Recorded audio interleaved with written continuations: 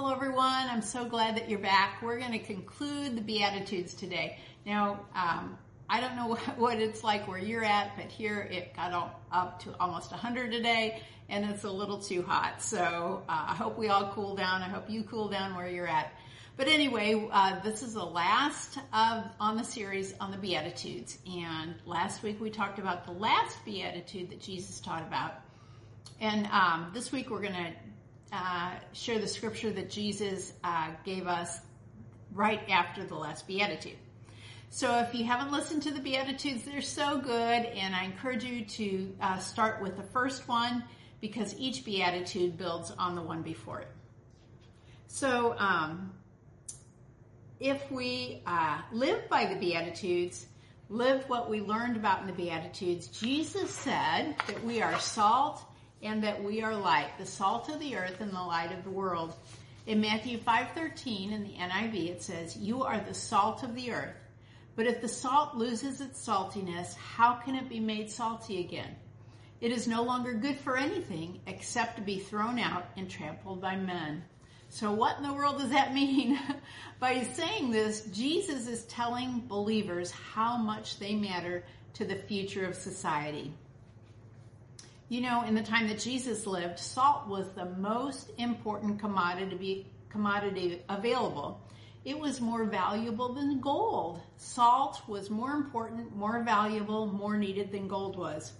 The Greeks valued salt so much that they almost considered it divine. Or in other words, they almost worshipped it. They almost honored it like you would a god or praise it and worship it. It was so valuable that the Romans sometimes paid their soldiers in salt. So the Roman soldiers were sometimes paid in salt, and that's where the term not worth their salt, not worth his salt comes from, because if they didn't work well, they didn't do what they were supposed to do, they weren't worth getting paid, so they weren't worth their salt. So isn't that interesting? So I want to ask you, and I ask myself, are we worth our salt for Jesus? Are we worth our salt in the kingdom of God? You know, salt brought healing. It is a preservative, a seasoning. It's a symbol of purity. It was used to create thirst. Now you think, well, why would salt be used to create thirst? Well, in arid countries that have deserts and are real dry, people would take salt to force them to drink liquids so they would not become dehydrated. What do you think about that? When salt became impure, I'm talking back in the time of Jesus, when salt became impure, this is what they did. It was worthless, and it was thrown on the roads. It would then become as hard as a rock. So if we lose our saltiness, we become hard and worthless to the kingdom of God. So remember that if we lose our saltiness, we become hard and worthless to the kingdom of God. You know, Jesus never told us to be sugar. He told us to be salt. Sometimes salt irritates, but it preserves and it gives flavor. In Luke 14:34 in the NLT, it says, "Salt is good for seasoning, but if it loses its flavor, how do you make it salty again? Flavorless salt is good neither for the soil nor for the manure pile. It is thrown away. Anyone with ears to hear should listen and understand." So we can see God is telling us that we need to maintain our saltiness, that we need to be salty. What in the world does that mean? It means that we need to maintain our witness and for the Lord Jesus Christ. We need to be a force on this earth that brings healing, that's a preservative, a seasoning, a symbol of purity. And we need to be so salty that we create a thirst in people for the kingdom of God.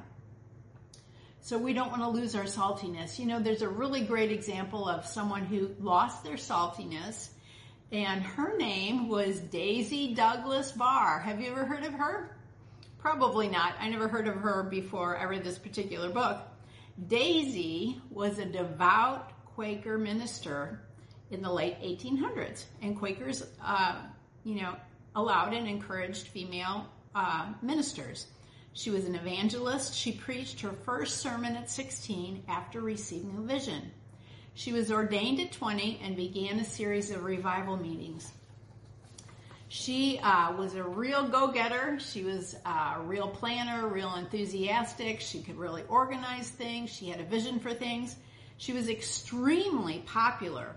She was the most popular minister in the Midwest at that time. In addition to sharing the gospel, she vehemently preached against drinking, saloons, dance halls, and things like that. Daisy Barr opened a home to help rehabilitate prostitutes, and she was instrumental in opening a YMCA in her area to help women. So isn't that interesting? Sounds like she was salt, right? She was so well known in Protestant circles that she was called Mother. They called her Mother. Everybody knew about Daisy Barr. They called her Mother. She was a soul winner. She went around preaching the gospel. She prayed for the sick. She loved the Lord. She was also a dedicated Republican, and she was dedicated to Republican views, and also was the first woman to serve as the vice chair of the Indiana Republican Party. In the 1920s, she joined up with the KKK, which is unfortunate. And the KKK pushed for a whole lot of the same things that Daisy Barr strongly believed in and preached about. Which the main thing and most important to her was abstaining from alcohol. And she saw that joining with them, with the KKK, would give her more influence and a broader audience. And she saw so many similarities to what she was sharing and what the KKK was sharing. So as she became associated with the KKK, she became a great promoter of it. And as you know, the KKK in the 1920s, their views included white supremacy, hate for Catholics, hate for Jews, hate for blacks. They also hated Asians. They hated Italians. They hated the Irish. They hated the Germans. They hated the disabled, and they hated all immigrants unless they came from Northern Europe. They hated bootleggers, and they hated adulterers. And one thing that's really interesting about, if you look into the history of the KKK in the 1920s in the United States, the main leaders of the KKK who were totally and completely against adultery and drinking and were so pro-family, almost all of them were adulterers, wife beaters, and alcoholics. It's very interesting. Anyway, Daisy Barr was very successful at increasing the membership in the KKK and raising money. She became very wealthy doing this. She grew large crowds back in the 1920s, up to 20,000 people would come to hear her at one time. And she had such a great sway with white Protestant churches and enlisted enormous amount of Christians into the KKK. Daisy Barr became the Imperial Empress of the Indiana Women's Ku Klux Klan. The members promoted lynching, arson, beatings, and whippings. They promoted eugenics. Hitler fashioned some of his policies after the KKK. So Daisy Barr, she started out right. She was salty. She was the salt of the earth, and then she lost her saltiness, and it was so sad. And just in the same way, all of us Christians can lose our salt when our thoughts and our words and our actions become disconnected from God's word and his love. And many times, like these people, I've studied it quite a bit in the KKK in the 1920s. They thought that their Christian faith was telling them to do this. And if you look in the Bible, in the New Testament especially, there's absolutely nothing in the Bible that promoted Jesus' teaching that agreed with what they were doing. In Colossians 4:2 in the NIV, it says, "Devote yourselves to prayer, being watchful and thankful. Be wise in the way you act toward outsiders. Make the most of every opportunity. Let your conversation always be full of grace, seasoned with salt, so that you may know how to answer everyone." See, this is about being a witness, being salt to the salt of the earth, about bringing preservation and healing and flavor and making people thirsty for the Lord Jesus Christ. So we don't want to lose our salt, do we? And Jesus also talked about being the light of the world. In Matthew 5:14, it says, "You are the light of the world." And you can see these are kind of very similar. "A city on a hill cannot be hidden. Neither do people light a lamp and put it under a bowl. Instead, they put it on its stand, and it gives light to everyone in the house. In the same way, let your light shine before men, that they may see your good deeds and praise your Father in heaven." So Jesus is telling us to be the salt of the earth and the light of the world. You know, when Jesus was preaching this, cities were set way up on hills so they could be seen from afar off.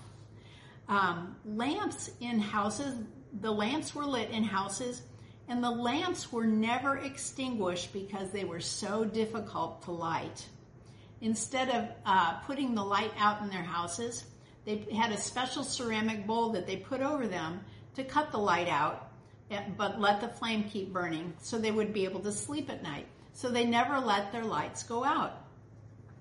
So in these cities, you know, being the light of the world in these cities, you know, if you were far off, you could not miss the light from these cities. And Jesus is telling us that we are light and we're supposed to use our light to help people. You know, the world, and it has been for centuries, is covered in moral and spiritual darkness. But the only way for people to see clearly what really matters is to see the light that shines in us.